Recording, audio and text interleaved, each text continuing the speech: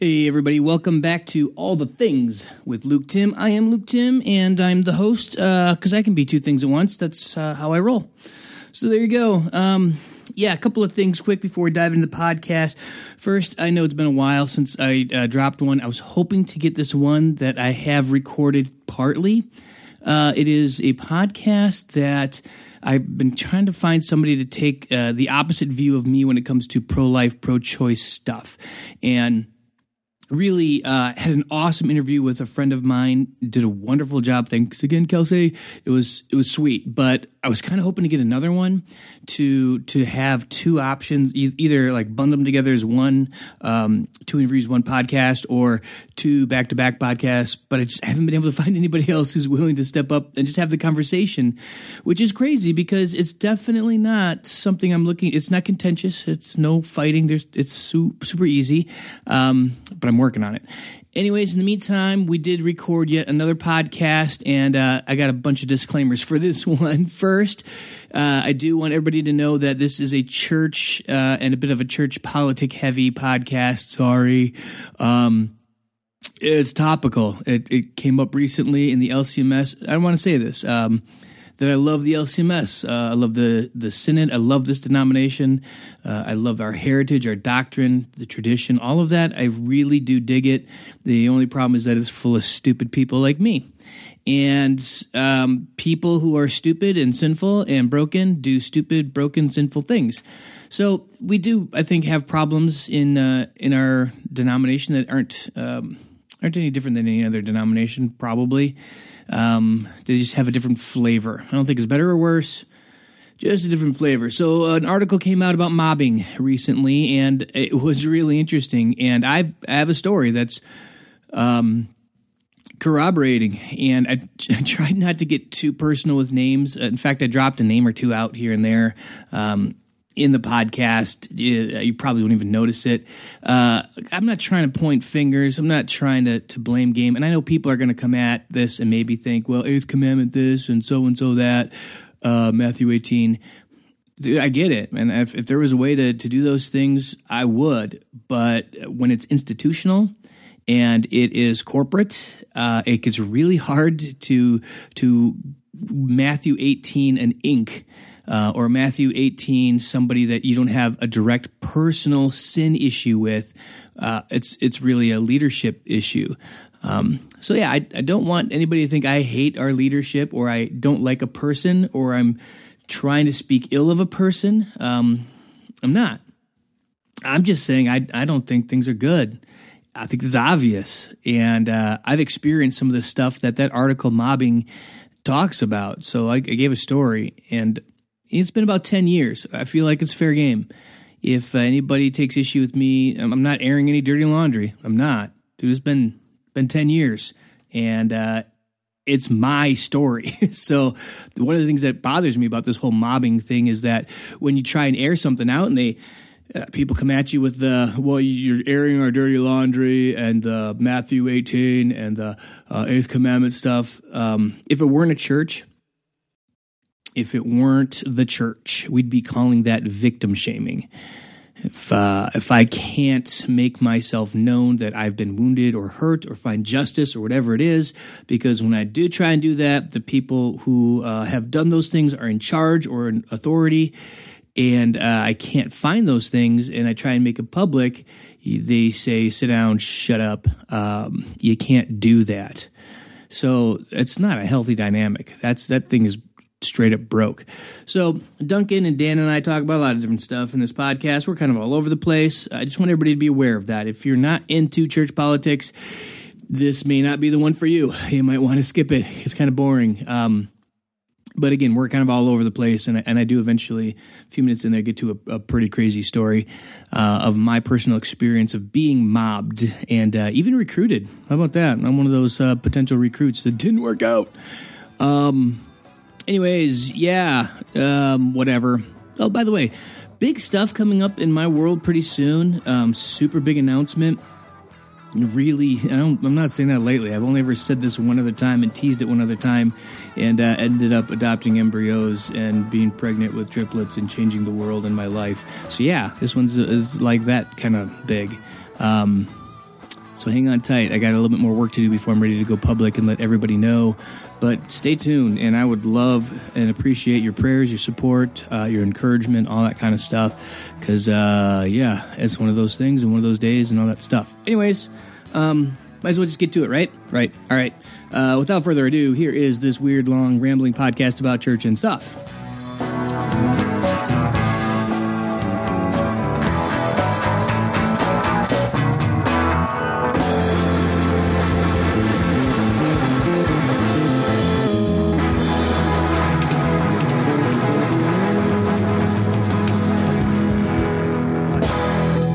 Memorization is not part of our confirmation requirements other than what the parents get to decide what their kids memorize. So the reason being is I don't feel like my kids, I should say, for sure, are going to have memory. It's going away. They have Google. It's happening. They're always going to, Duncan's getting upset. Duncan's getting worked up. But it's not better. I didn't say it was better. So why wouldn't you do the better thing? I didn't say it was worse. I think it's a lateral move. Same thing's been said about the written word. Yeah. I'll go on YouTube now. Yeah, well, and that was... I don't read a manual anymore. I watch a video on it. That was a big criticism of the Gutenberg press and of writing things down. Mm-hmm. Oh, nobody's going to remember anything anymore. We're going to write it all down. Yeah. Same thing when they came up with the slates in the 1800s for math. It's the same argument over and over again. But it isn't, because saying don't memorize something versus get your words out loud versus on paper is two different things. Rhetoric versus composition. That was a big split. They thought you could just write down the speech and it didn't work. Nope. So that's why it had to change grammatically. Let's introduce it so everybody knows. We're doing a podcast. What are we doing today, Luke? We're doing stuff. We've got Duncan and Dan in the room today. Woohoo! Yeah, you guys are sharing that mic, so try and point your faces at it. If we just get close to the mic together. The closer you get, the better the sound. He's not a Gillette man. And no. Should we talk about that stupid advertising campaign? Dan's hairy face? No, the Gillette advertising thing. You'd rather talk about Dan's hairy face? He has a nice face. I'm covering it up. Yeah, that's what's nice about it. It's nice and warm. Gray and other shades of gray. How old are you? I'm 47. Okay. It's really old. Yeah. Super compared to you guys, I'm really old. Speak loudly and clearly. That's all I keep doing is going on and on about how old Dan is. It's one thing he's got forever on me. It'll never go away. Yeah. Well, I mean, at some point, except for the resurrection. It won't be as long as it's been. There you go. I'll be 82. You'll be 82, right? So we're not halfway there. But 94? Yeah, I mean, I'm over. Yeah. My great-grandma lived to be 103, so maybe. Cresting. I'm way past prime. Way past. Like you said, what's up? You're like weight and age. Yes, completely. Weight and age. I'm a little bit fat after the holidays, and it saved your life. But weren't you going? Weren't you going to try to win that thing? Oh no, it doesn't start until February. Oh, I've got plenty of time to back it up. I'm going to do it again. I brought that up. I brought that up to Weight Bell guy yesterday. Yeah. Do you know Weight Bell guy? I've heard the stories. Yeah, Your God is dead. Weight Bell. Yep, Josiah. It's actually like a Jesus thing. Josiah. Well, yeah, working on it, I guess. Or we had a great conversation in the weight room yesterday. Okay. Yeah. And does he love Jesus? He does. But he came. My God is Jesus. Uh huh. My God. Yeah. So he gave him my sermon at Glory Day. Okay. And he hurt his back doing some weights that afternoon. So he was in much pain, and he brought his friend to make sure he could get in and out. Oh, jeez. I did not see him there. So we had this conversation. And it was about why is Jesus God? Right. And he goes, yeah, after your sermon, I'm not convinced. I'm like, okay. He's not convinced Jesus is God? Not based on what I said. So I'm like, well, that's maybe longer than a 10-minute description of the ancient Arian heresy. But that's essentially... What do you think Jesus is? The man raised the dead. I think... God did things only God can do. Yeah, He's called God, receives honor and glory, fit for God. Yep. But nice guy. But just a prophet. So I was like, well, so we talked a little bit about that. Also a liar. At that point, claimed himself to be and acted like it and did it. And no, he did not know. He didn't know that's the question of all the heretical Christian sects. Like Really? the Muslims, the Jews, the Mormon. Oh, he didn't know that. What's this guy's background? I don't know. A youth pastor. He is a youth pastor? was. Oh. Okay, Huh? so Coop actually He's a great guy. He's had coffee He with loves this Jesus. guy. Okay. Yeah. Because apparently he asked about the weight belt, and then the next thing you know, you're having coffee with. Oh, you guys Joe. talked about it on your podcast. Yeah. Some of his questions. So Joe grew up in the church, more of a Calvinist thing, mission trip, the whole thing, but then realized that he didn't feel like it was an internal, like, I don't feel like I believe, and so, but I also know the faith of Christians is weak and stupid, and so I want to ask them questions to challenge them. Hence, the weight belt. Your God is dead. Right, because he get didn't him in feel like Christians conversation. could defend their faith. So to me, it's just, somebody who is searching, but wants to believe. I think he self-described himself as variable, right? He'll be like, oh yeah, that's Religious fluid. religious fluidity. Non-binary. Right. Theologically fluid. Theologically fluid. So the fact that he didn't know that, right? So I'm like, oh, okay, so this guy needs to probably, hear some things, right? And maybe he doesn't even know the Lutheran stance on election or what, I don't know where he's at. So it was a good conversation, and I've encouraged him, prayed with him. He talks to guys in the gym. He's gotten a little trouble for doing that. I'm like, well, keep getting in trouble. It's good. How do you get in trouble? What do you do? Because, Because the flamboyant weight belt of or Nietzsche? or he maybe somebody didn't like what he was saying or something, and but I don't know. But I'm like, dude, I'd rather have you than nothing. Someone sleeping in the right? hall. Exactly. He's not. Right. He's engaging people, and he's willing to learn. So I'm like, what else could you ask for? Really? I mean, he's a young guy. He came to church. He came to church More even than though he was in everybody else severe gym, pain. except for- So the I pastors. commend him for that. He was going to come here on a Wednesday night too. It didn't work, but Right. maybe we'll get him here someday. tell him. That's what we need to do. We need to have him on We the get to. podcast. He can come here and speak for himself. Is Brandon Yeah. coming back? Brandon said he was coming back. Yes, Brandon. Former guest on the show. That's why we bring him up. I listened Yes. to his. I just listened to that man. Right? He knows econ really well. He's a smart kid, and I can call him a kid because he's like 32 or something like that. So he's got some crazy going on right now where his girlfriend is having a baby. But good news. Good news. There seems to be some drifting towards the church, and that's hallelujah, praise Jesus. But it's down Osceola or something like that is where she's at. So he's going to be kind of down there for a while, and he asked me if I'd touch base with a pastor down there at a church he's going to. It's Iowa District East. They say baptize babies. That's good. Oh, I'm not worried about that, but like, so I just tried to give the heads up of, hey, this guy's coming, and thought I'd give you a heads up. Good guy. He'll introduce himself. It'd be cool. He's going to be there for a while. Probably not going to end up there long term. Mm-hmm. So then he bounces back the standard. If you were to categorize somebody in Iowa East, he gave that answer of, is he good, upstanding member, catechized, something or other, basically asking, can I give him the Lord's Supper?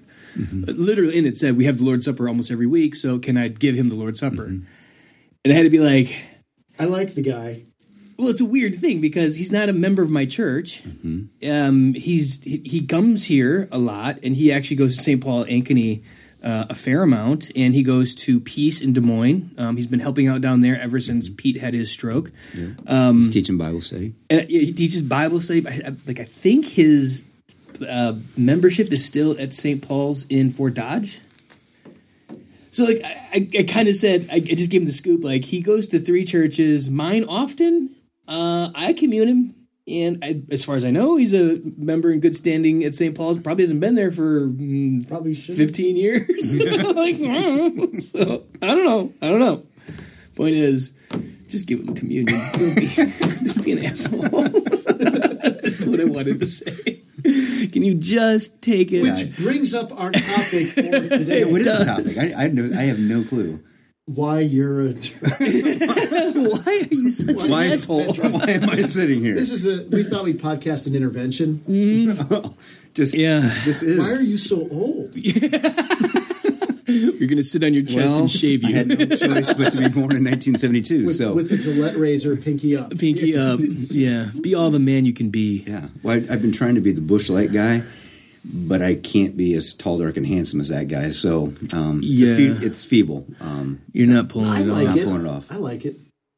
The Is that beard? wrong? The Yeah. beard? Well, I mean, No, my wife It's a hates little it. weird. It's going away. It'll be gone. If it's Valentine's filled with Day, it's gone. lamb chops. It's Or my what's gonna wife. replace it? My wife. Yeah, do the chops. I could just do the chops, Oh.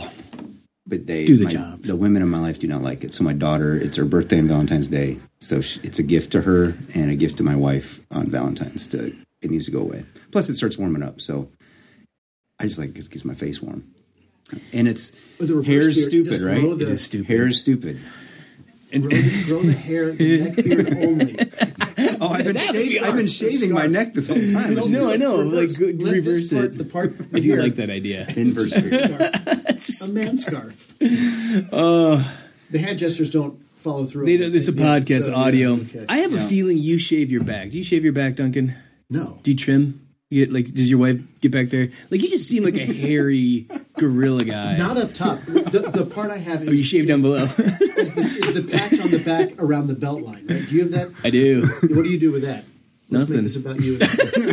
Hair's stupid. You have the Remember? hairy patch back here? I do have a hairy patch, right? Like the small, like right where my tramp stamp would be if I had one, Right. Covered in hair. covered in hair. It's weird. Ever told you about the guy at the gym with the tramp stamp? This was one of my, I had an existential Does crisis. anybody want to hear? So there I was. In There I the sauna. was. I'm in this alpha class working out, and this dude next to me, who's like the dudeliest dude you could. Mike is his name. He's just like Except tall, burly. We start talking. He used to own a CrossFit gym, and now he sold that. And he was a special forces, jump in the water, swim and rescue people guy. And like he's just like he's amazing, right? And he's got like big tattoos of guns and eagles, and I'm like, oh, America. And then like we had to do these handstand push-ups. He flips up to do a handstand. He's got a tramp stamp. And I was like, Mike, Mike. Mike, come on, you can't have a tramp stamp. They can be removed. I never talked to him again. I'm not even kidding. I can't do it. Oh, he's such a nice guy. He was so kind and just a good dude. With the tramp Bad stamp. decision, Mike. Yeah, I guess I really hope he was young when that happened. Mm-hmm. I mean, he's only maybe late 30s, early 40s, but it was a tragedy. Anyways, So no, I'm not getting a tattoo. we were gonna get a tattoo, you wuss. Is there a tramp stamp? Well, now that you think of it, No, I think not. An eagle. Yeah. So are we talking about Gillette? Are we talking about the Lutheran Illuminati? Are we talking? I like the Lutheran Illuminati bit. what's that? So, did you read that article? Came unprepared. You can't do this. I got texted last night that I should show up. It was the Lutheran You're getting a Forum. tattoo. In the middle of We're going to hold you down, shave you, and give you a tattoo. But why the fur patch by the belt line? Because I've had that, and I don't understand. I don't know. Why is it there? Right, it's weird. It is a little bit weird. It's probably like vestigial tail something or other from when we evolved from apes. Isn't that the thing? Is it any of those? No, no, it's not going to be Illuminati. It's going to be The Lutheran Forum. Lutheran Forum, and it's just about it's the guy who does. What magazine does he do? He's a well-known guy, respectable, and he wrote this piece on basically there are people that meet clandestinely and talk about infiltrating congregations and making life hard, basically for people that don't toe the party line, and if it hasn't happened to you, it will. Oh, really? And the piece sounded so conspiratorial, like you're reading this going, yeah, so buy these 10-year food I'll send it to ration you in, package. Messenger, Facebook. Okay, thanks. And it sounds conspiratorial until you get to the end, and then the editor of the magazine basically says, we know this sounds cray-cray, but you need to listen to this guy because we listened to him and we did our own due diligence, and yeah, this is a thing. Well, and the guy who wrote it put his name on it, and like He's a somebody. Edward Engelbrecht. This is he was a professor at Fort Wayne. He was in some kind of synodical something or other. And so Also has a tramp stamp, though. probably is a tramp stamp. Edward, I'm sorry. I had to Yeah, I mean, full disclosure. Engelbert's kind of a guy. Like he happily put his name on it. He did redact like specific names and stuff and the examples that he cites. But he doesn't pull any punches. That this stuff happened to him and other people. And like, so the trippy thing is, you sent me that and I read it and I had that same sort of, okay, this is probably. He has a book he's trying to sell or something. Yeah, something.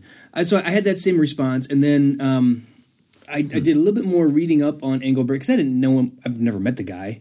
And I'm like, man, this is like a real person that probably is in a nut job being crazy.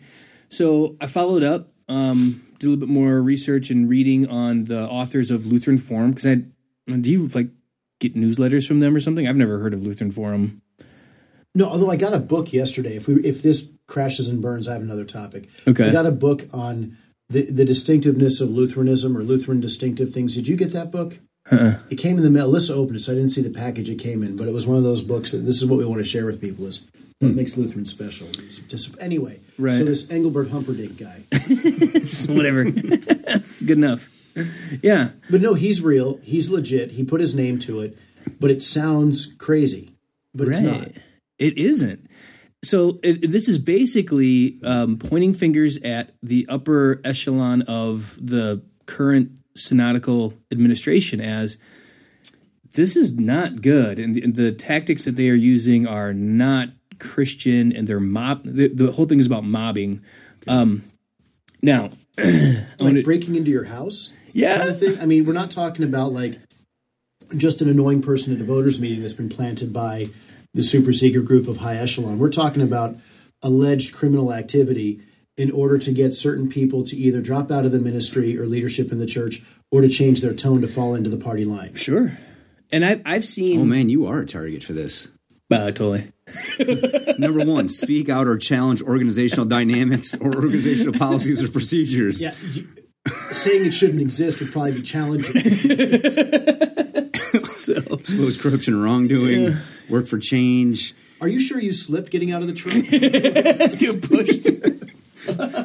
Yeah, it was the whole parking lot was iced up just for me. It didn't work, guys. He thought he slipped. Try again. Try harder.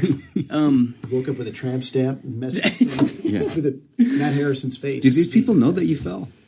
I mean, some people know. I posted on Facebook. Yeah, I fell, whacked my head. I'm fine. And what saved you? My meaty neck. Also known as my fat neck. It's not fat. It's muscle. It's all muscle. It's untrained muscle. I keep it in. It's muscle, but I keep it in a relaxed state. So I could see how you could think that it jiggles a lot, but that's because I'm excellent at relaxing. You are, number 4. Outsiders are different from the cultural norm. Yeah. You are a target. I'm a dead man. The only problem is I'm not that important. So. It's a good thing you're bringing, But oh wow, force them to adapt, revel in animosity, gain pleasure out of boredom, reinforce prejudices. Which all this sounds like a general thing that you can't substantiate, but then you scroll down and he's like, and here's where it happened. Yep. And he cites and all that kind of stuff. Mike, the only question I have is, so it's kind of like the moon landing. Like, so there's a super secret group of people that fake something, right? And so, but none of them come clean and are like, so we didn't land on the moon. Right. Or, I'm part of this group and like we flaming bag of poo in Luke Tim's yard. I'm sorry. The fact that no one's broken silence on this from the inside of the group, to me, that kind of casts light on how big is this? Is this like 7 people or is it like... Well, to keep that group together without anybody breaking rank and exposing it is a little questionable. Well, I don't know that. I don't know that it is because people have, I think, broken rank a couple of times, but they are marginalized at what they can do. But like we can point to very real things that we know. I mean, it happened publicly. Like the whole thing with Chloe. That was public. I mean, they beat the crap out of that guy publicly, and were like children about it because they got the dumbest people to debate the smartest guy and then declared themselves winners because our guy is better than you. And then it flat out sat down with Kloa and told him point blank, you're never going to be president of the seminary. You're never going anywhere at the seminary. And then Kloa left. And there's two other professors that like popped and left. And it was under like real spurious things. You know, one of them was kind of fired, like forcefully retired early or something like that. It's common knowledge that the president of St. Louis, Meyer, he wants to retire, but he won't because he's afraid that if he retires and take that lateral step over and be seminary president. And I've heard that from more than 3. I'm saying more than 3, less than 5 district presidents, because one of them was kind of like, I mean, he didn't exactly say it, but he was in the room with other district presidents and they were saying it and he was like, So I guess if you want to count that, I don't know. But I guess his mouth open that wide. Yeah. He's a total mouth breather. Not Iowa District West. Our president's awesome. He's not a mouth breather. True story. And here's another crazy bit is just this last week, I was someplace doing something. I'm being vague. And I happened to run into some guy. And he happened to say something. No, I'll get specific. That made me think that was interesting. He's a district guy. Now, Iowa District West, which is why I was kind of surprised that I ran into him. Last I saw him, he was a professor at the seminary. And it was like this weird moment of, oh, you. And he's like, yeah, I do remember you. And like we started chatting. And things turned synodical politics a little bit. And I flat out asked him, because he's a nice guy, said, do you think there's any chance we're going to bounce Harrison? And he's like, there's a chance, and kind of giving me a little bit of the bureaucratic bullshit. And I was just like, come on, dude, we're going to get him or not? And he said, did you read that Lutheran Forum article? And I was like, yeah. You became the mouth breather. I do. And he said, that's a big deal. And that carries weight. And he said from his time at the seminary and in the district office, he's also done a little bit of synodical stuff, like boards or whatever. He goes, yeah, there's a lot of people in districts nodding their head going, no, that's absolutely real. So there's some confirmation out there that this is a real thing. I don't know. So my question to Mr. Engelbert Humperdinck would be, like, maybe some of the stuff that happened, he's sort of correlating and lumping together. Like maybe some dude just broke into his house. Right. And now he's like paranoid because all this other real stuff is happening. Whoa. And like... So I have a buddy of mine. I know a guy. You know a guy? I was talking to him about stuff. Things? No, and so he's a big conservative guy, right? And so I'm not. And so we're like, he's like, have you had the flaming bag of poo outside your house? I'm like, nope. Have you lit any flaming bags of poo outside of anyone else's house? And he's like, no. And I haven't been asked to be on this secret team. He's like, part of the machine, they call it. If anyone should be on the machine, he's like, it should be me. Like, I have a reputation for being me. Right? Why didn't they pick me? What do I need to do to get on the machine? He's like, when I was in seminary, I was the most conservative guy in my class. People knew it. I'm at my church. I'm 5 and 15. Right? I mean, he's that guy. And he's like, nobody's approached me like, hey, I want to talk to you about. Hey. Right? So he's like, so again, not that this isn't real, but nobody's broken silence, and guys that should be on the team aren't being asked to be on the team. What do you got to do to be on the team? Well, so here's the thing. Right. I know a guy who got recruited on the team. Okay. I do. Now it gets interesting. Yeah. Is it Michael Cohen? No. Okay. It was the guy he paid $12,000 to try and skew the numbers. In a laundry bag. Or in a Walmart bag. Yeah. here's $12,000. And what it was cash, and there was something that was like a shoe, right? It was like a boxing glove. famous box. Yeah. Of some Brazilian guy. Okay. Would be helpful to know who. $1 million. So, previous congregation I was at, things went sideways and they went bad, like really bad. When you were there? Yeah. And it was a targeted effort to, I always say, kill and destroy the senior pastor. And I don't think they actually wanted him dead, but like it would have been cool if he died. Like they were definitely okay with that. But who's doing this? So I'll get there. So, story is, I'm really gonna try and condense this down. So there was, we got long form. You're good. but this in itself is like a 3-hour story. It goes. You can leave and come back. Just text us when you're done. So there's a guy who is the senior pastor, and we're rewinding. This story starts in like 1968 or 69, something like that. Dude is a pastor of a church in Michigan, and the walkout happens, and it turns into, well, crap, we need a district president for Michigan District. Literally nobody wants to do it because, like, it's the worst time to be anything. So they have an election. He's not even there. They have the election, the convention, whatever, and, like, people keep turning it down. They're like, the guy's elected. He's like, nah. Next guy's elected. Nah. Next guy's elected. Nah. And then they call this guy, and he's like, I do want to be the district president. That sounds, but let me talk to my congregation. So he goes back to the church and says, they have elected me president of Michigan District. Kind of, right? Eventually. In a sort of way. And they're like, no, but we love you. We don't want you to go. And he says, well, here's what we're going to do.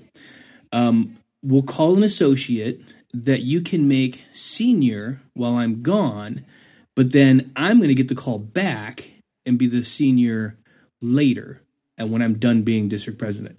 And so the church was just made this weird, funky deal, just messing. I mean, there's so many sideways and wrong things about all that went down there. Comes back, and they're like, all right, now, Mr. Senior Pastor, you're not anymore. And he was like, yeah, I am. What are you talking about? I'm the senior pastor. You can't call another senior pastor. That doesn't work that way. I am the senior pastor. He can be the associate. So they made him the associate. The former district president becomes the associate, who just basically is like, yeah, I'm the senior, and like has his own meetings, does his own stuff, and was just like, whatever. And sure, this, that won't be a problem. So like that's the beginning of like the toxic soup of that church that just got so icky and gross and ugly that because people really loved both of these guys and they didn't see this weird thing that was happening.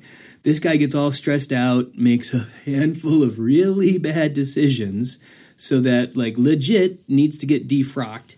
And the way they do it is like in the middle of the night, they just, you're done here, you're gone. And like forces him out, and I think they even had a restraining order. He couldn't step foot on campus again ever. The Christian love. So like exactly. So it was like overnight. The story Took a very is Matthew 18 approach with that, didn't they? We go to the court. Get a restraining order. Get a restraining order. So it like turned. It went from like this church has two big growing church, two pastors that people really like them both. To I've never heard of that guy. I don't know who you're talking about. Like no, he was. He's Pastor, dead. what pastor? Isn't he? No, he's gone. Never was here. Nothing. He's gone. And like, What are you what year is sandblasting this? off the What side year of is the this? building? What year is so this? this is like in the late 80s, early 90s, somewhere in there. I think that's right.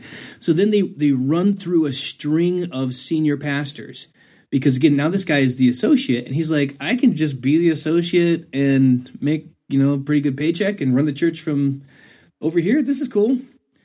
And so, like, they'd get a senior pastor, and it was like he'd come in, spend a year, go, oh, crap, I want to go home. And then, like, take a call. They were doing about 5-year average senior pastors. Just bam, bam, bam, bam, bam. And my senior's there. I'm come about 2 years after he's there. Same thing. Like, the whole organization, like, turns and seeks to kill and destroy. So, through the associate pastor who was district, there were a bunch of lay people recruited and we're connected to other district people who, if I went through my note, I took notes on all this stuff because I watched the church come apart. It was, looking back on it, super good thing that I got to watch. But like, it was like secretaries, like third, fourth secretary of synod, a couple other like reconciliation people from the synod, couple people from district, and they would get, and I was finding out later that they were meeting, spying with council members, and they had recruited a couple of members of the church and helped them run a campaign to get on the council.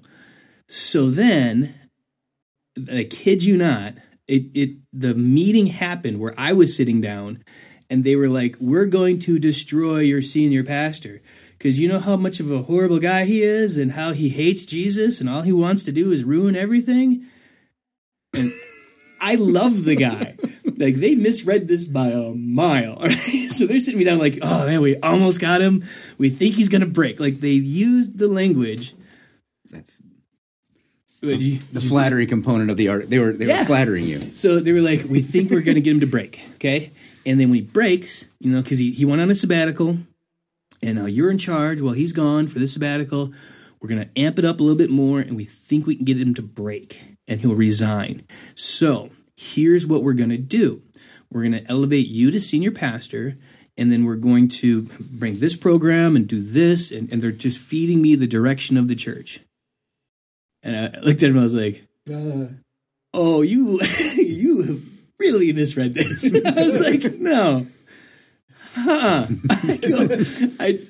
Basically, at that point, I was still kind of being nice because it was kind of important as an associate. I said, "Yeah, what is to say you're not going to do to me what you just did to Carl, to the other 7 guys, and all of the other senior pastors before?" I'm like, "This is the track record." I'm like, "No, the problem is we needed a guy, and this word came out. The problem is St. John is such a great church and has such a rich and storied history, and our tradition is so strong. We need a guy like you who's young that we can groom to be the senior pastor specifically for our church." You said groom. Yeah, I was like, "Is this going to end up with my pants around my ankles? That's going to happen, is it? I can go. I'm going to go. Run away." Your new name is Mike, and we're gonna brand you. So your back. So I had a meeting. So, this is a great, like, the coup de grace. In this council meeting, which, by the way, they were open meetings, so there would be in the room maybe 50 people, spectators. Like, this is how bad the church got. Yeah. So our council meeting they didn't discover TV yet? I mean, what are we... No, because the fight got so bad. Because people loved Carl, and then all of a sudden they discovered this seedy, ugly underbelly, largely because I was the guy who's like, Carl's trying to be the nice guy who doesn't bring up all the dirt. And I was like, "I'll do it." I just walk around, I'm like, "You know what they're doing to him? Here's what they're doing. They're lying about him." They were going around town handing out pamphlets. They were going around in the town to the neighbors' homes, ringing doorbells and giving them pamphlets on narcissism. Be like, "Well, we know he's got narcissism, right? I mean, we've had him evaluated." By which they mean they did a WebMD search. All right? And so this man does not hate himself. He must have narcissism. So they're giving people like... He denies being a narcissist. Yeah. They forced him to take a test to prove that he was a narcissist. But here's the thing. He happened to have his PhD in those kind of test doings. And he was like, "So here, I mean, I can scam the test or just take it normally. Either way, it's going to show you I'm not a narcissist, but you're never going to trust the results because I can scam the test." Because he used to administrate those tests in his whole psychology background. Anyways, that's in this meeting. Every meeting goes like this: 50 people or so, and then the council. And I'm now running the council meetings because they almost killed Carl and he's on his sabbatical. And I'm sitting there, and they go, "All right, meeting comes to order. We're going to something or other, move to executive session," which means everybody has to leave, and then they can beat me up for the next 2 hours. and there's no minutes taken. Nobody can witness it, and I can't tell anybody. Sure you can. I technically can. So here's what happened. Sure you can. This one time.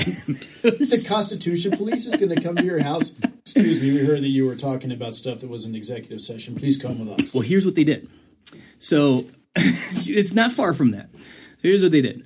So the meeting started or something, and there was like a quick bit of like arguing, and the guy that had been recruited by the district and synod sitting there yells at somebody in the crowd. And now there's like yelling going on. Like there's a verbal altercation, and like we have just started, like maybe the meeting hasn't even technically started yet, and they're yelling, and the guy gets up and he's like, the council guy storms outside, and the other guy goes out there too, and I got up because I thought I'm breaking up a fight.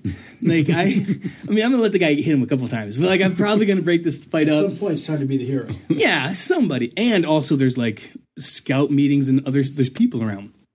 So hitting physical aggression. It's number 7. So I'm like, I'm going out to the hallway with these two guys. They're screaming at each other. Oh, they're both old farts. I mean, at least 47. Sorry.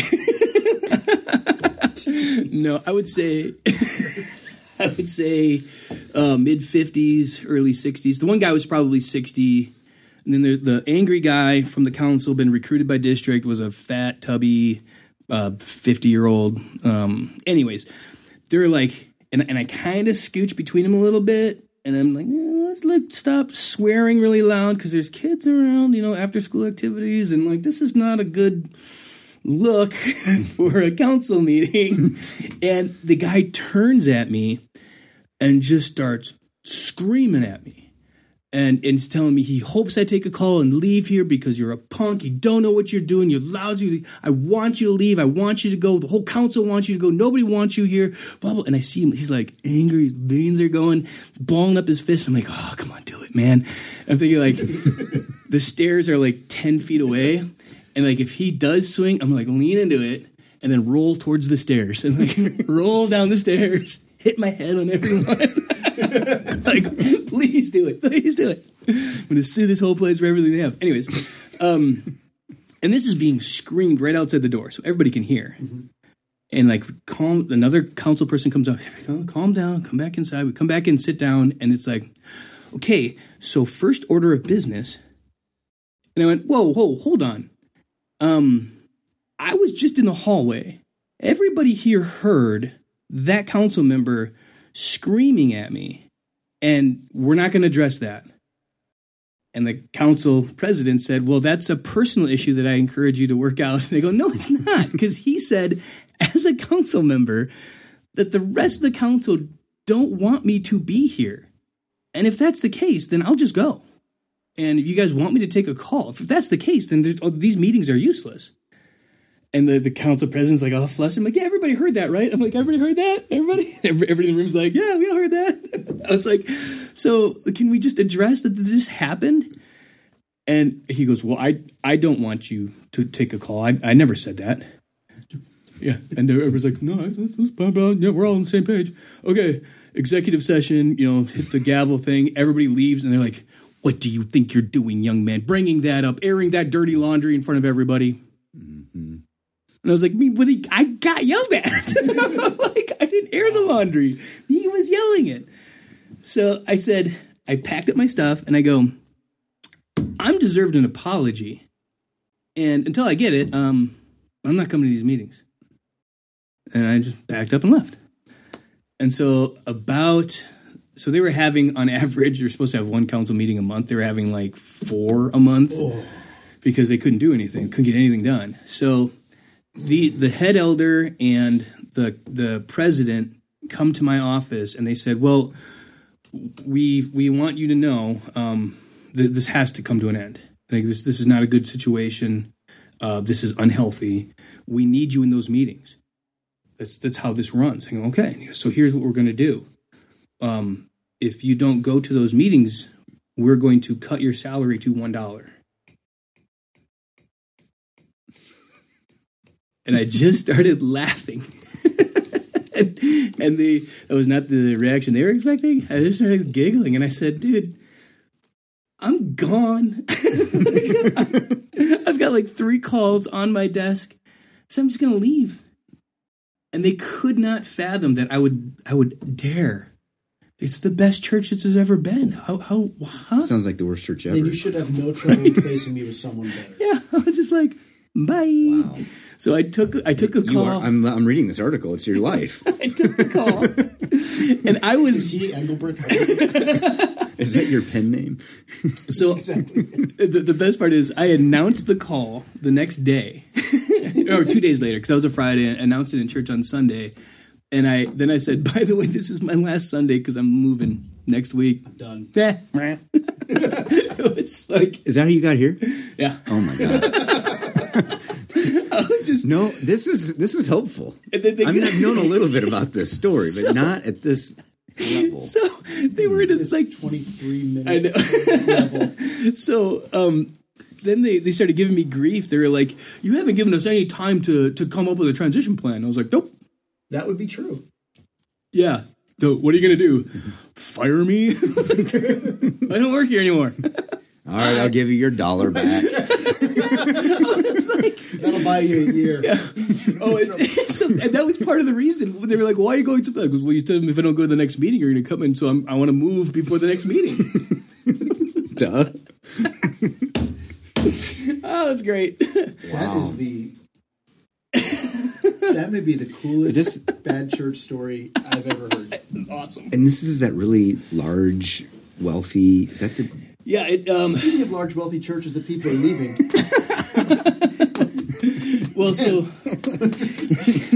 I haven't gone anywhere yet. I'm still at Glory Day. So okay, great. Yeah. True story. True story. What's your plan there? Men's ministry. Had a great meeting yesterday and today about it. It's going good. Men's ministry. Men's ministry. Yeah. Mm-hmm. Have you done the 14,000 the peak challenge? Oh yeah, a couple times. Should I do that? Bill invited me to go on that. And it's something that I know I want to do. Well, then, no yes. one's ever died on one? No. I think that would be good. We did have a unfortunate situation this year. My father-in-law went. He'd never climbed a mountain in his life. He's 66, and he did it. Yeah. It was not. It was hard. It was hard this year. It was a tough one. But he only fell a few times on the way back down. And he still went through physical therapy. But other than that, he did it. And I was very proud of him. He did not grumble. He did it. But we did have one guy, because we bring some guys from in Omaha, Open Door Mission. Yep. And so they're great guys. They just fit. They fit in. They're doing worship. But one of them decided there's 2 peaks that you do. So you go up and we did Belford, and then it was Lincoln and Bros. No, we did Belford, and then there's another one called what was it? I don't remember. It's another one. Yeah. So it's another 3 hours over there. He didn't tell anybody. He went.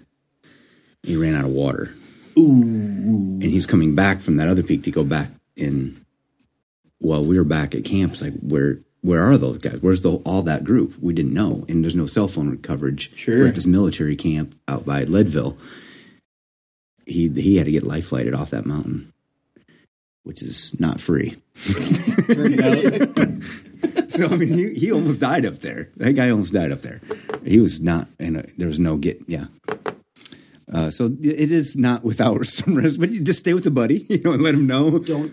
Yeah. And you can turn around. A lot of guys don't make it. I remember we're coming out of the tree line. I can see it gets pretty steep, and then a lot of guys are just like, I'm good. And they start going the other way, which is not inspiring when you decide to keep going. I saw a guy vaping. He's up there hiking. So yeah, you could do it. You can totally do it. Yeah, it's not that bad. Well, it matters what mountain you do. That's right, I can. With the first one, when my son was 13, he did the first one, and that was 2 peaks, is Gray and Torrey's Peak. It's not bad. So it matters what mountain it is. I think that matters. But you'd be great. You'd be fine. That's something that's becoming fat and old. That I used to do a lot of hiking and all that. And it's if you've never been up, climb up a mountain and looking off it at the area below, there is nothing better in all creation. And so. Bill sent me the invite. You should, and it's definitely on the Alyssa, Thomas, Sarah. It's definitely on Dad's radar.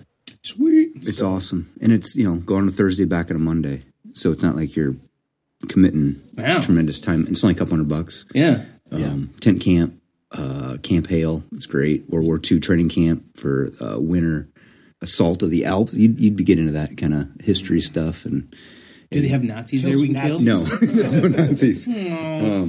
But no, it's kill a I've gone a couple times. Speaking of killing Nazis. Yeah. And we were. Well, no, just getting back to our Lutheran Illuminati. So I would say I didn't realize that. So what happened in my circumstance, I thought was like, wow, we have a couple of jerks in the district office and we have some jerks in synod, and they all worked together to make a couple of jerks in my church. I would not have put it together like, no, that's a thing that's like a standard cultural thing in the LCMS. That's scary. Yeah. And if it happens at that church, yeah, like why couldn't, I mean, really, couldn't that? Well, it was a big church, kind of an important church. Right. So I get it. Right. That's, I mean, one of the reasons people were surprised that I took a call from that big congregation to a small church like this. And I was like, trust me, I did that big church once. Good. I don't ever have to do that again. That's one thing that's been a big change for me mentally, just to go walk into a place and know I can know everybody. That's a really big difference. I haven't felt that. Yeah. Because you can't. Did you ever read The Monkey and the Fish? I think I told you about that book. Yeah, that was part of our SEM, required reading. Was it really? Yeah. Our last class is a Good for them. leadership class. Relationship Cure, Monkey and the Fish. Yeah. A bunch of books like that. So I think that there's a natural sort of like bubble for organizations that when you get to a certain size, you're too big. Yep. And you have to plan in advance how to manage that. Because churches can get to a spot where they're big, and now we're managing the idea of being a big church. It's like the line in some movie, like, I don't want a boat. I'm just in love with the idea of having a boat. Like when you have a boat, you're like, I gotta freaking take care of this stupid boat all the time. It's a lot of freaking work. Like like the idea of a big church is cool. But so look at the stats, right? So a couple of facts. So when I was going back to SEM and PTS, my thesis advisor taught a class on Reformed Orthodoxy in America, and he made the statement. He never had an LCMS pastor or an LCMS anyone in his classes, so I was like he ended up being my. You were the unicorn. Well, he became my thesis advisor because he thought it was interesting, but he said in class that no church should be over 400 members. He goes, if you're over 400, you can't really be. And he's trying to make a point, right? I mean, 399, 400. Oh my gosh! Like quit. That's like the Jehovah's Witness with 144,000. Like now you have 144,000 from the first member. One of you's going to. So, but no, his idea was the bigger you get, it's just not the church anymore. And what's interesting is the statistics bear this out. When you look at the effectiveness of evangelism, how many members of a church does it take to bring in a disciple? Right, bring in. The smaller churches are more efficient. And when you look at the average size church, where do most people want to go to worship on a Sunday? More people choose to go to small churches than large churches.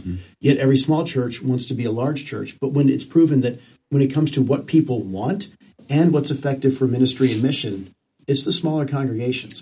That's not to say there can't be big churches, but what you're saying, look, exactly, it just means that there's additional difficulties and problems in being a large church that a smaller church by design isn't going to have. Yeah. And I think that this is where you can start having the conversation about network churches. So sharing of resources, but even there, our synod started as a network church. There were 14 of us. And we're like, if we all threw money in a pot, we could send a missionary to over there to them Indians. And we did. And they were like, yeah, we're walking together. We're synod. And now it's too big, and all we do is fight over resources and power, and it has lost the synod is not a church. Like these places that dot the countryside where Word and Sacrament happen, those are churches. The synod is a company that churches have voluntarily associated themselves with because in an ideal situation they think it benefits them or the overall mission of God that they've committed themselves to, right? So what was the synod's operating budget? How many days do they have now that they can operate on?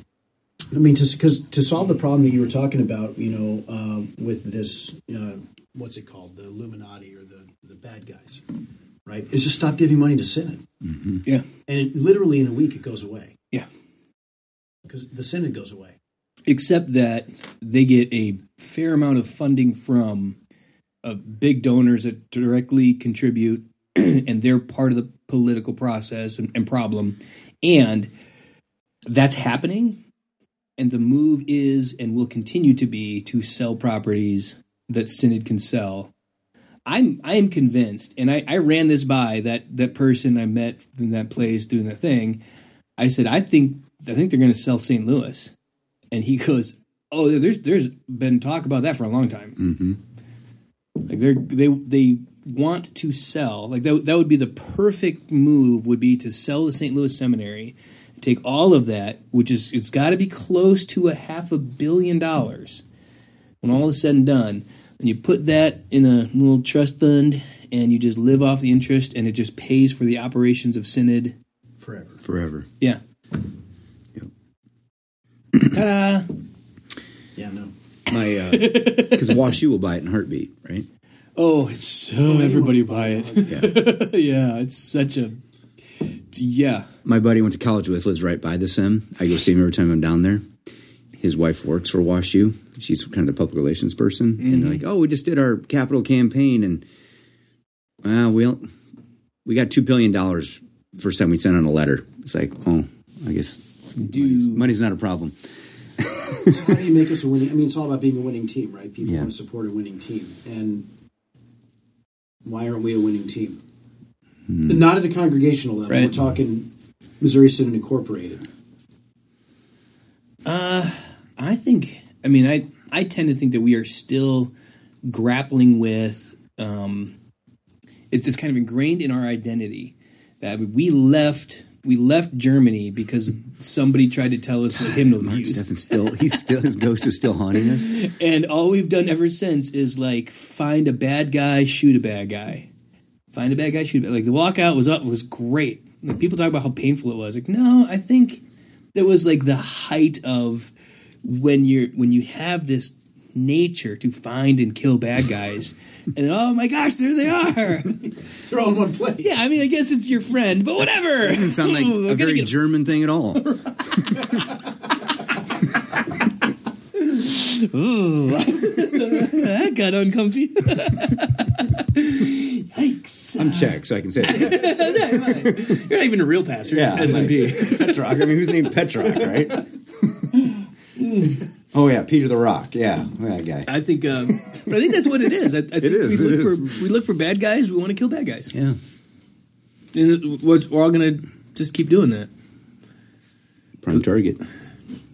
His fat neck would save him. Fat neck will save me again. Took a bullet in the back of my neck. Doink. It bounced off. Dunk. It just. Speaking of bullet in church, I went to Romero's house. Oh yeah. Yeah. How was that? Interesting. Helps out. Yeah. Huh. It's like, oh yeah, he died right there. Okay, great. Shot down by his own government. The federales. Yeah, that was. All the federales say.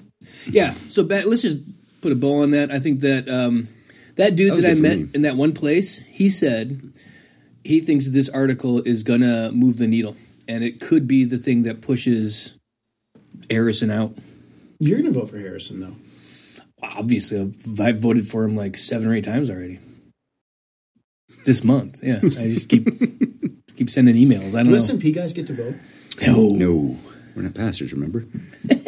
What does SMP stand for? Oh, specific ministry pastor. Oh. We got to come up with something better than specific ministry. It's got to be like stupid. Yeah. There's got to be much. I'm sure someone's come up with this.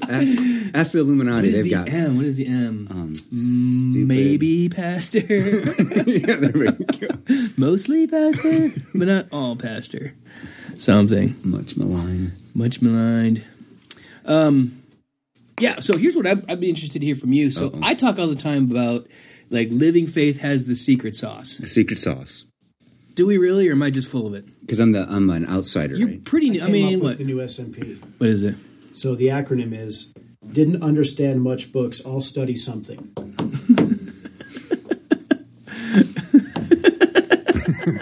Nice. It fits. Well, the good thing is they just picked the good ones. And that's the ones we study. So.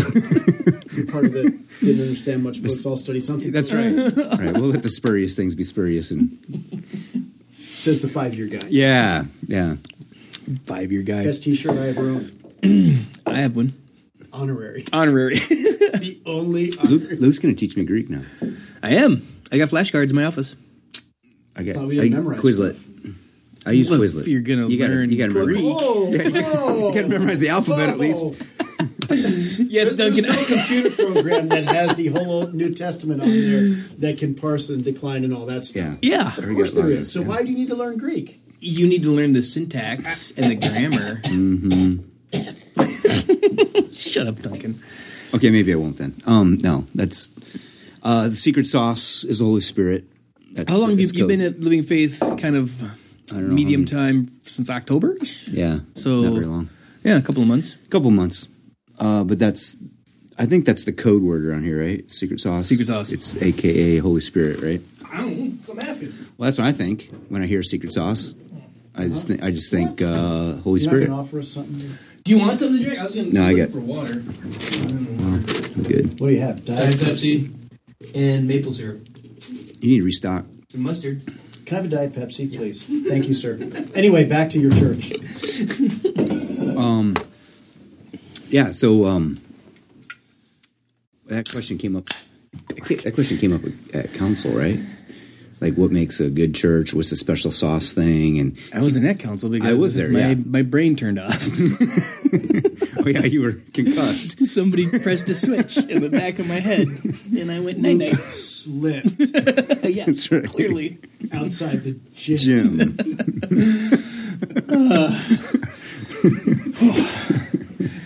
That was the thing. That could have been But you bad. did your workout. That's the great. Well, you went kind of. inside. You went inside. When you tell the story years from now, I totally Yeah, worked out. totally. Absolutely. PR. Dude. And so where I hit my head, right at the base of the skull, is I hit C2, where my neck connects to my gourd. It's called, if it breaks, it's called a hangman's break. Yeah, That's the spot, huh? it's the spot. I'm glad you didn't. Yeah, the nurse was like, "Wow, Who's doing your funeral? Yeah, that's a great question. Are you going to get? Ben out." All right, Absolutely. So we got that recorded. So. Absolutely. Okay. If good. I get to ask somebody to do my funeral, it's Ben. Come on. Is he good at funerals? I don't know. We should probably find out. Why will I care? I'll be dead. I've done 0 of them. Oh, Because I want someone terrible at my funeral. Hey, I could be your guy. maybe it's you. Oh, you kidding me? Absolutely. I mean, Ben's a pretty good preacher. I've heard him preach. Yeah. But yeah, he's But he's just part of the Illuminati now. no. He is definitely not. Anyways, back to my When's he church. going to be on the show?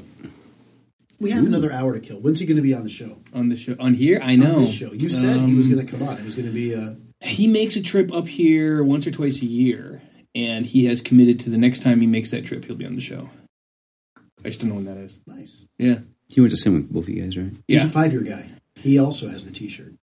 But he made something of his life. I was going to say, he's a 5-year guy who got a PhD. He's getting a PhD and also spent a year in Germany because he's fluent in German, studying over there. And he spent a year in Germany in high school, in college, I think in college. Do you guys know Bodie then? And, You ever heard oh, of him? yeah, I know Bodie.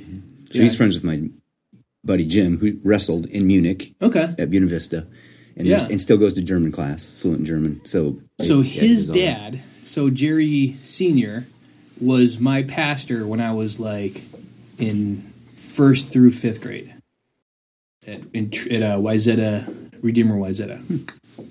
Yeah. And his sister, Erin Bodie, is smoking hot. I'm sure your wife loves to hear that. I mean, that's She has heard it. that's my Now recollection. it's recorded forever. So here's the this is a Ben Haupt story, and here you go. This does not put him in a bad light whatsoever, but I will find a story like that sometime to tell about Ben. Anyways, so I know the Bodies because I used to go to Redeemer Wyzetta, Jerry, and then Aaron, and they had a bunch of kids. But Aaron is like 1 year ahead of me, so we were always in the like junior high choir and stuff together at the Lutheran school. So I know her pretty well. She's got a phenomenal singing voice. She actually made a career. So if you Google Erin Bodie, you'll find she's got albums and records and stuff. She was in St. Louis doing local places, like singing. We used to go to this one spot on the Loop, and it was cool little wine. Like you actually buy a bottle of wine, sit down, and they serve like appetizers and stuff. So it's like a liquor store with like a fancy wine store, not liquor store. And they'd have jazz and music and stuff on Saturday nights. Well, I saw a flyer that said Erin Bodie was going to be there. And I was like, all right, next Saturday, I'm like, all right, guys, we got to go. We're going to listen to this Erin Bodie. Look, she's going to be awesome. So I get these guys to go, get a couple of bottles of wine. We're eating, we're laughing. It's Tyndall, Haupt. I think Maschke was there. I'm not sure. But a couple other guys. And so there's Erin Bodie. She's up there singing. We're all drooling over her, right? She's hot.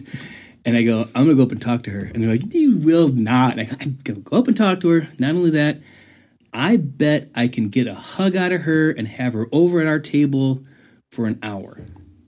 And they were all like, that is not going to happen. I go, $20. The bet is $20. We got that. We got that for Christmas. Yes, completely lost it. So who wants that over Christmas break? Get that movie from my wife. She said she's doing her little set. We're all laughing and talking. Everybody's got $20 on the table, and so she finishes up and she says, "I'm going to take a little break here. I'll be back on in about 10 minutes." So she goes and sits down at a table, and I look over there. I'm like, I recognize one of them. I think that might be her mom. I wasn't sure.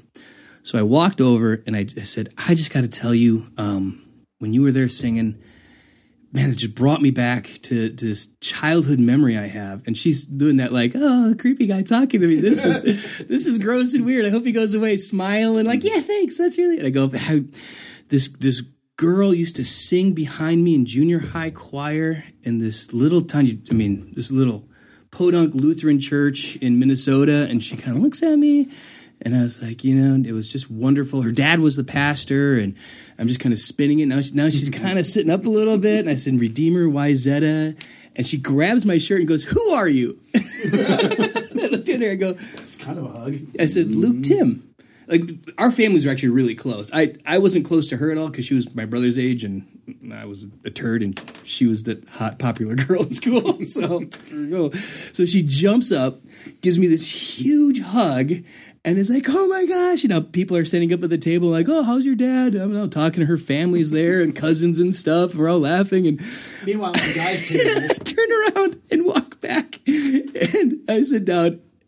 Don't say a word. I just scoop up all the money and stick it in my pocket. And she comes over and sits down. We're chatting. Yeah, it was pretty funny. Then she found out that she was the center of a bet that won me like $100, and she was a little pissed. But I didn't care. Yeah, it was $100, so whatever.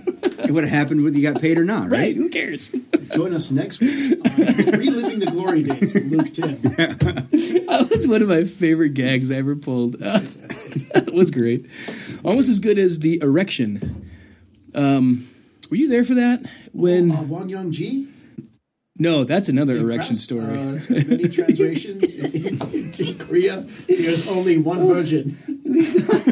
Today we talk about God's eternal erection. You too, put that one. Oh, like I felt like the entire class looked at me like, if you cannot laugh, and I'm like, oh, buckle up, boneheads. This is gonna be hard. I get all the way through class without laughing. No, when it might have been before you, we were all at a table. It was when Angry James was visiting here in Iowa, and I've never seen Angry James in Iowa. Yeah, it was like the year before you came. There was a pastor, and I can't remember his name off the top of my head right now, and that pisses me off. He's a good guy. We all bet him $10 each at the table during the convention. We said we'll each give you $10 if you stand up and ask a question using the word erection. And he did it. And it was like, we're all sitting there like heads down, like trying to not make eye contact. And the second he was like, just trying to figure out in the grand scheme, like where, as we're piling together our doctrines and this whole like giant erection of different ideas. So we worked it in a way, yeah. And like we all shake our heads, and everybody pulls out their wallet and throws $10 in the middle. And he like started to giggle, so he had to like cough. Like, sorry, I'm wondering. He did it. It was phenomenal. What was his name? Shoot, that's gonna drive me crazy. What makes a good church? If your pastor will stand up and use the word erection in a question at a conference. That was great. That was great. What makes a church great? That's what we're talking about, right? Petrak was going to say something. I was going to say something. Yeah, good. I boiled it down very, very simply because I've got to experience many of the churches in this area because, I still remember my first time in St. Paul's. That was... And last. Saying there's a chance. So that 8 a.m., you know what happened to that 8 a.m. service? I get up there. I've never done traditional liturgy in my life. You led worship there? Mm-hmm. When they were calling you. During the vacancy, okay. Mm-hmm. Yeah. I've never done, I really am pretty clueless. Like, you read the words on the page. Yes. I say the words. Oh, and they back had that. to me. They had that. They had that. Say, hey, they had that nice hey. binder. She had that binder all done. Yeah. It was great until they got to the part where it wasn't, and it's over there in the hymnal. That's not in the right. We changed that. It's yeah. all. Well, so that was my first experience. It was not a good feeling. I was literally going back to junior high memory of what those words should be after the ... Yeah. That wasn't fun. But anyway, I stood up there. Some guy yelled at me in the back. I'm telling who I am, Dan Petrak. I'm Professor DMAC. I just got ordained like last week or whatever. And tell him who I am. And some guy in the back, which tells me a lot about that church. It was totally joking, but totally awesome. Some guy in the back goes, "You qualified?" I'm like, and I will always regret to this day that I did not say this. Never is what I should have said, but I didn't. I fumbled around. But yeah, that tells me a lot about. I was shocked at how many people were there at 8 a.m. And that's our big service is 8 a.m. And all these children with parents. But it's I know, but I was like, well, who are these people? Yeah. Like when I had little kids, there's no way we would have got to this thing. What is going on here? These people in the front row, worshiping, happy. I'm like, how, it's 8 a.m. What are you guys doing here?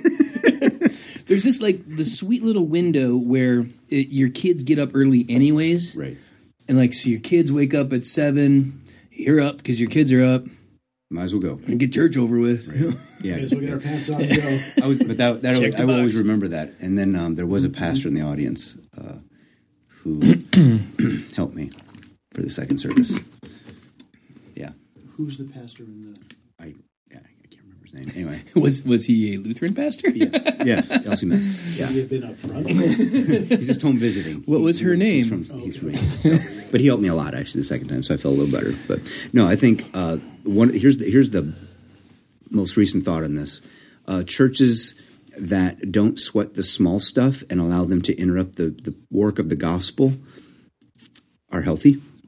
And that if they are big deals, they talk about them openly and honestly and even passionately. Yeah.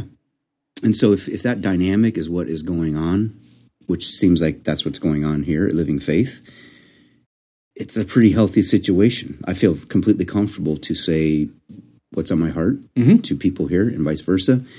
It's just really open and honest. And the little things, there's just tons of grace and forgiveness, and that's not a big deal. It's not going to kill what's going on here. And then when I go to other churches, I'm like, oh, that's a big deal? Really? That doesn't seem like that should be a big deal. So why are you even talking about that? Right. I think the devil will use those instances to really knife. And if I look down that list, it's like, oh, yeah, that's sort of... So I don't know. That's part of it. But in general, when things are happening and there's... okay, you crack your head open. I get a phone call. I got to preach a sermon in an hour and a half. I have no idea. Thank God I had the notes. I said some words. But I did relay a story that then I found out is about a funeral of a pastor, and then there's somebody here who was at that funeral. Just weird, Just, I don't know, dots connect. People know each other. Doors open. I don't know, prayers happen. Bible studies rampant. New believers coming to faith, people who would hate the gospel potentially all of a sudden don't. It's, it's the word is working, it's flowing, it's happening in and through the people. It's a culture, right? Culture eats everything for lunch. And so I think your story from before really explains this 10 years later. Yeah. Because you want to be the anti of that. And I did find out, I think I might have found out Luke's biggest fear. What is it? I think, maybe I'm wrong. Tramp stamps. Tramp stamps is his biggest fear. Not fear, disappointment. That was disappointing. But I think his biggest fear is pedestal. So he does not want to be pedestal or elevated or thought more of than he is, than a poor, wretched sinner like the rest of us. So he loves knocking himself off it and letting everybody else do it to him at the same time, which is kind of fun and healthy and fun. Mostly fun. Mostly fun. But that's I don't know. I think that's one of Luke's biggest fears. So if that's true, then one of the things you're going to be doing is making sure he doesn't self-sabotage. Yeah. That is a scary proposition. Because I'm going to be good at that. Well, we've had a few conversations about a few things, and I'm like, wow, you know what? The Holy Spirit's going to work on you, Luke. And he is. And vice versa. Yeah. It is. It's a weird pedestal thing with me, too, because I sort of self-deprecating will talk, like I don't mind talking about I got a huge ego and this and that. Right. But I do that in a way that is a caricature to be made fun of because it's good. I think that's healthy for the church to be able to pick on me. And I had a conversation with another guy who's talking with another pastor, and that pastor was made fun of a little bit, and that was a big deal. Really? That's that's not happening again. And I'm like, oh, well, that's not. In fact, Luke looks me in the face and is like, you need to make more fun of me. You need to knock me down more. You need to push back. Yeah. And so that's, again, an unhealthy versus a healthy, another scenario. I mean, you could go through a whole bunch. Yeah. But it is, I don't know, it's just Christian fellowship. Like, we're all on the same team. Let's champion this thing way bigger than us. I don't know. And whatever means by which that needs to happen. Let's be open to that leading by the Spirit. Be faithful to the Word and sacraments. You know what's one thing I wanted to bring up today, though? One thing I think would be good for either one or both of you, Lutheran pastors, right? We're all Lutheran pastors, so we're good at talking about, the Illuminati or these negative things or the anti-therapeutic deism, whatever, right? Killing the bad guy. Yeah. But what I would like, maybe, not today or someday, articulate the gospel. You guys articulate the gospel in your own, you do it every Sunday. Right. We do it, it's like, whatever. Like I said this last Sunday, you weren't here because you were, concussed. Unconscious and such. But I do remember, I had a horrible experience in that one week. I go to a pastor's funeral, no gospel. Go to a Catholic church, body and blood, first communion, no gospel. And I'm like, you know what? This is unique. You guys do that. And I called almost every Lutheran pastor I knew that week because I don't get to preach normally. And I told them, you guys don't get it. I mean, I know it's whatever. And your people are maybe whatever, but I'm telling you, this is way important. And I've gotten a flavor of oh my God, there's whole churches that this isn't the deal. And you guys are good at it, and you know what you're doing, and you articulate the gospel very well. And so maybe just do that once on a podcast. What's interesting is Lincoln brought this up at our last. Is great analogy for a sermon to be preached at some point. I think it was his wife worked doing, or somebody he's related to. Their job had a component of their job was to identify fake money, counterfeit money, and the way to do that is not to try and figure out what all the fake stuff looks like, but to know what the the real thing looks like, to know the authentic so well Right. that the fake stands out. Yes. Brilliant sermon tool there, analogy at some point. But that makes me think, like, part of our training is backwards, because we go to the seminary and a lot of what we do is learn to identify and call out heresies. All heresies. Like, now I know every heresy super duper well. And let me piggyback on that. When it comes to our understanding of the gospel, what's the one metaphor that we use 10 times more than any others? The forgiveness of sins. Mm-hmm. In the Lutheran Church, the gospel is the forgiveness of sins. Instead of saying the forgiveness of sins is one way of talking about the gospel, is one way of describing the gospel. But the scriptures use many other metaphors in talking the gospel. Darkness to light, death to life, growth, these kind of things, rebirth. Right. And all of these are valid metaphors. Jesus turning water into wine is actually the initial metaphor for the gospel outside of the prologue. And we don't speak that way. Yeah. For us, the gospel is your sins are forgiven. When we do the absolution is to pronounce the forgiveness of sins. It's not to proclaim life from death. It's not to proclaim light from darkness or new wine. It's if I don't say your sins are forgiven, I haven't done my job. And I think we sell ourselves short and our people short in helping them understand the richness of the gospel and what the gospel actually is by shortchanging it to one metaphor. Not even a metaphor. We narrow it down into something so academic, and so, which is it's good. It's good, but that's shortchange is one way to say it. But it's like, you had this huge menu of deliciousness, and you're like, I'm going to order the same thing every time. Like, and that one thing is good. It's good the for you, right? Yeah, who doesn't? Good and good for you.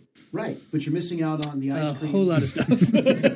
right. And so, I mean, to your point that there's churches that, and they don't preach the gospel, and so why am I coming here? And then, but for us, we've reduced the gospel to one image, Yeah, and it's the juridical metaphor of Christ bearing our guilt and suffering the juridical consequences of our sins, of our misdeeds and our misidentity. But that's not the only way the Scripture talks about what Christ has done for us. And so we struggle in talking to people about being a new creation in Christ, about being truly alive. We do a good job of telling people that and again, Luke, you're exactly right. It's a academic metaphor. In your head, I'm forgiven. I said the words, you heard the words. And if I asked you, are you forgiven? You would say, yes, because of Jesus. But if I would say, are you born again? I'm a Baptist. Scripture speaks that way about the gospel. Yeah. Are you born from above? Yes, I am. Yes. Right? And are you, do you have life, living faith, right? Yes, I was dead in my sins and trespasses, and now I'm alive together in Christ. There's no mention of the forgiveness of sins there. Now, in Ephesians 2, it'll go on to mention that, but in that unit, it's not there. Right. So I was thinking about what you were saying about that makes a lot of sense with what we've got at Living Faith, my story from Michigan. I opened up my Kindle app on my MacBook here and went back to the first books I bought under this Kindle account, which would be connected to this congregation, my time here. So it's all that. These are the first books I bought when I came here. Cracking Your Church's Culture Code, Changed Leader, Changed the Culture, Changed the Game, and then there was one other one about, but I opened it up so it moved. Strategically Integrated HRD. It's kind of lame. But yeah, that was one of my biggest things coming here was I kind of got in my head like I couldn't pinpoint this is the problem. Like if that guy died, everything would be fine at this church in Michigan. It wasn't that. It was like there is I identified it as there's a culture of something. And swallowed the whole church. That would solve. That would really solve the problem. Jesus came back. This is not a problem, right? So eventually, this is. But like getting to that, I was reading those books and hanging out with the president of the church at the time was a great guy, and we were sitting there talking, and I said, "Man, I don't think that the culture at Living Faith was bad. It wasn't great, but I said I think the most important thing is going to be to develop an awesome culture and that will just and going through. I don't remember all the stuff I was doing. I mean, this is 10 years ago, but I remember thinking, this is gonna be so hard. This is gonna be so hard. How many years did it take? I would say 5 or 6. Okay. And it was a lot of like hard. I never even talked to you. I didn't know about this.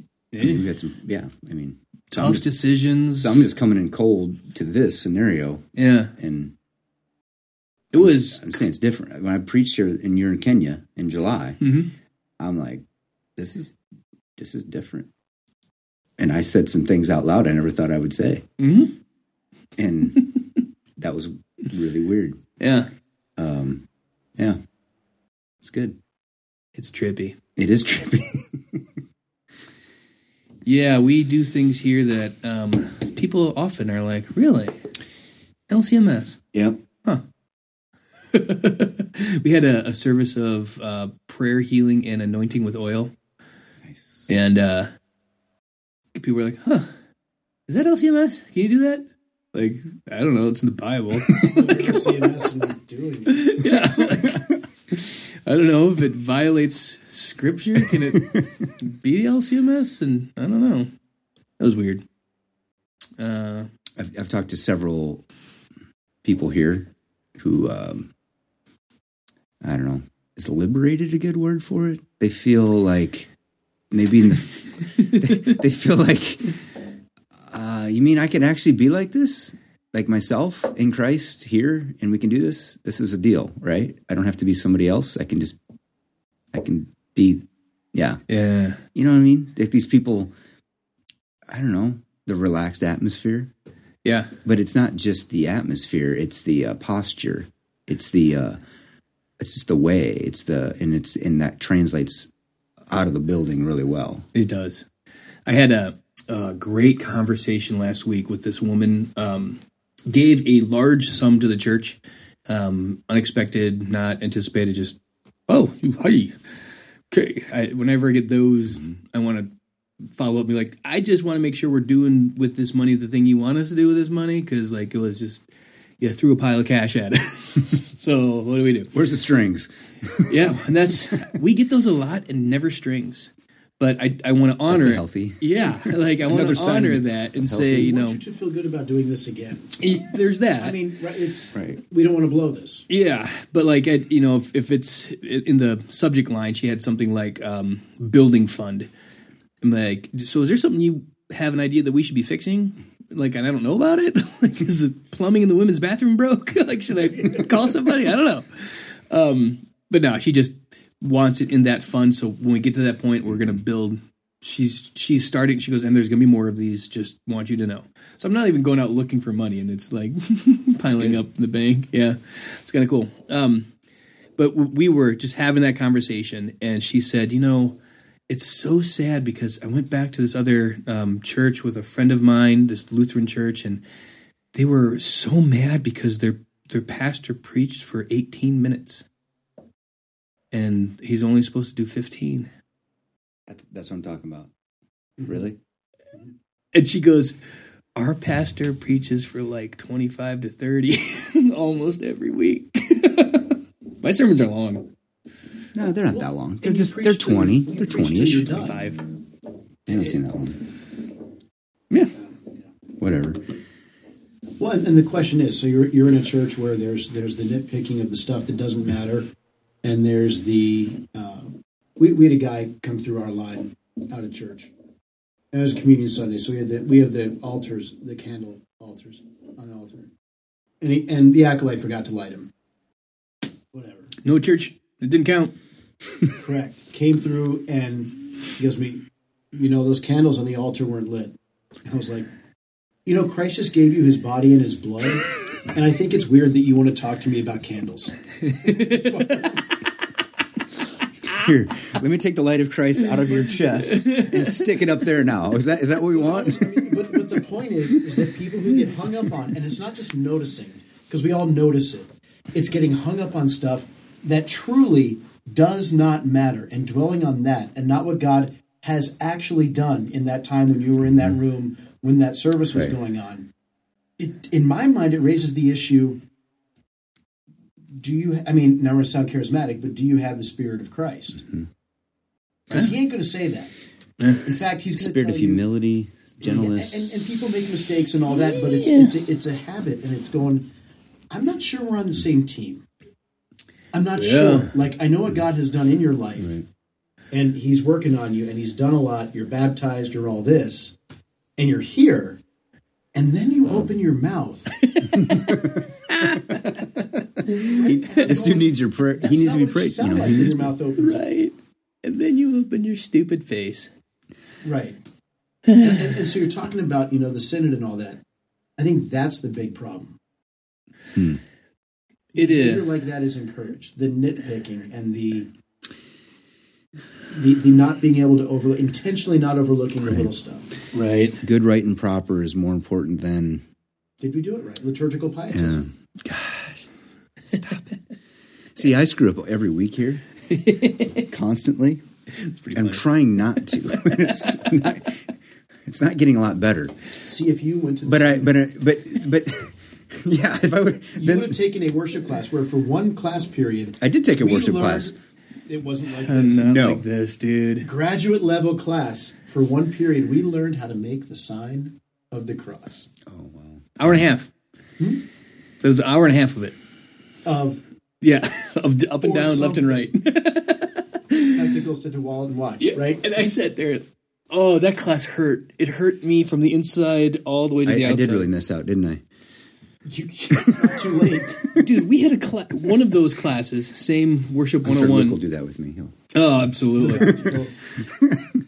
Remember that these are the different kinds of churches, like buildings.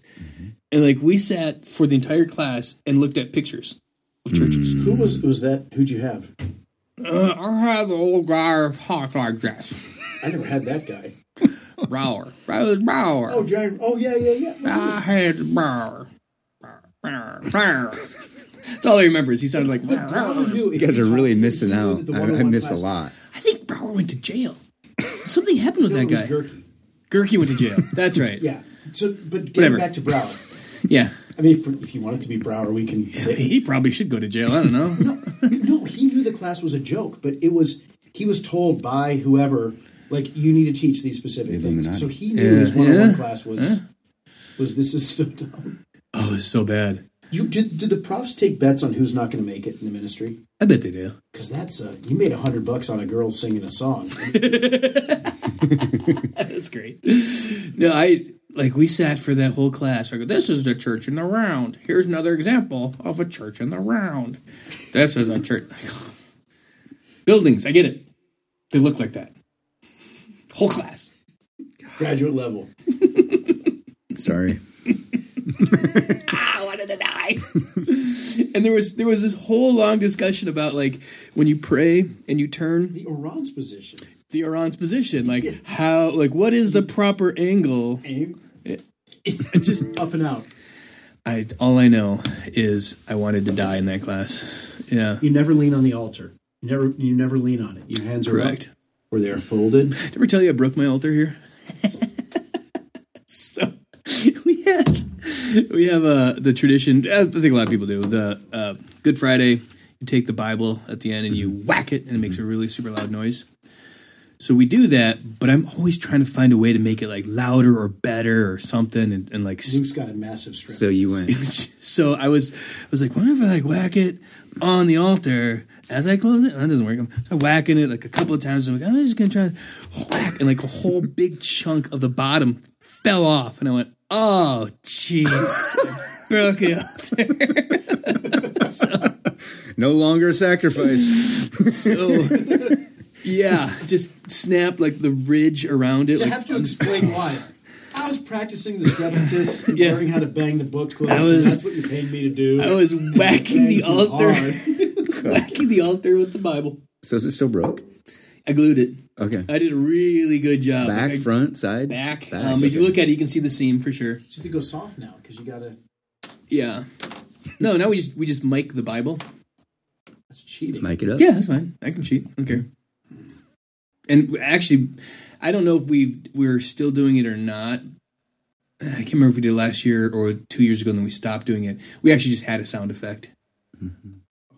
Baby. Boom. Yeah. We can do sound effects better than anything else. Little not? What's awkward is when they program the wrong sound effect in.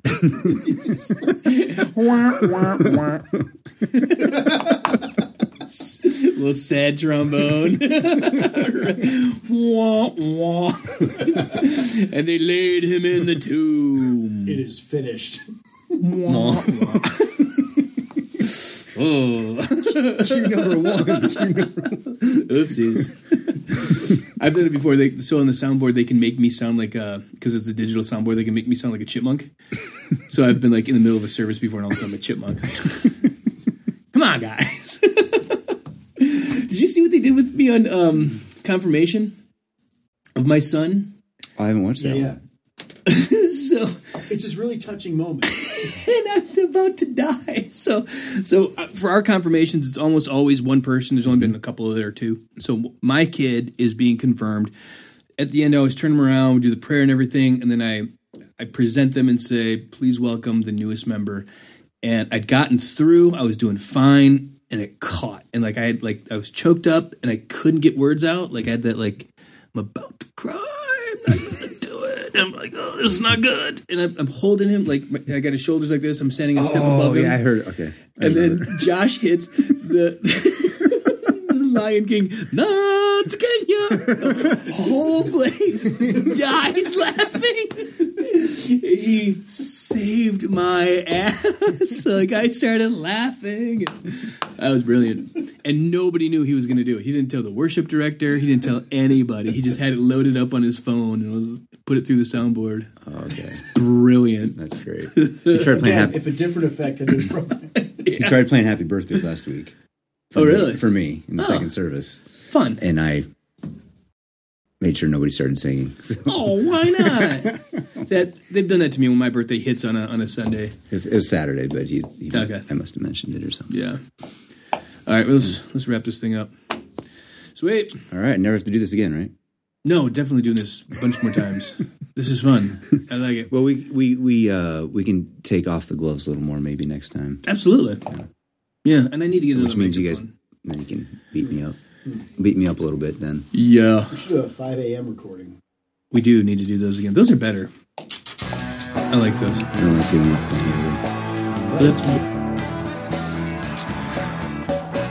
What'd I tell you? Yeah. All over the place in that one, right? Take it for what it's worth, man. That's a thing. It happened. Again, I want to reiterate and really drive this home. I'm not hating on anybody in leadership in the LCMS because I don't know them, and I can't say I don't like anybody I don't know. I can disagree with stuff they do, and there's a lot of stuff out there that I think needs to get addressed, and we keep silencing it in the false name, the heretical name of churchmanship, as if churchmanship is shut up and don't talk about the things that aren't good, because that makes you a bad churchman. And I say boo to that. We have to be, when it comes to this stuff, I was thinking about it, it's a little bit like, there's this distinction between, in the Bible, when people have to go to that person who have sinned against them and say to them, whatever, you guys know how that goes, right? Then there are those Old Testament prophets where they come out and they say, this whole kingdom ain't right and something wrong. Got to do something about it. That's what I'm talking about. That's what needs to start happening, I think. And it's not like a personal thing. There may be some bad leadership at the top. There always was with Israel to kings, right? That always happened. I'm not saying that one way or the other. What I'm saying is that it's pervasive to the whole thing. Surely I'm at fault. Surely I can do things better, and I gladly, quickly, happily repent of the fact that I suck at stuff I do. I get it, but what I'm saying is this thing's got to change. It's too good of a sin to just flush it down the toilet because we don't like each other or whatever the problem is. Just dumb. Knock it off. Anyways, that's enough. All right. Email me, whatever. All the things with LukeTim@gmail.com. You can follow me, Luke_Tim, on Instagram, Twitter. You can find me, Luke Tim, at Facebook, blah, blah. Sweet. Thanks, boys and girls. Truly appreciate you listening, and until next time, be good.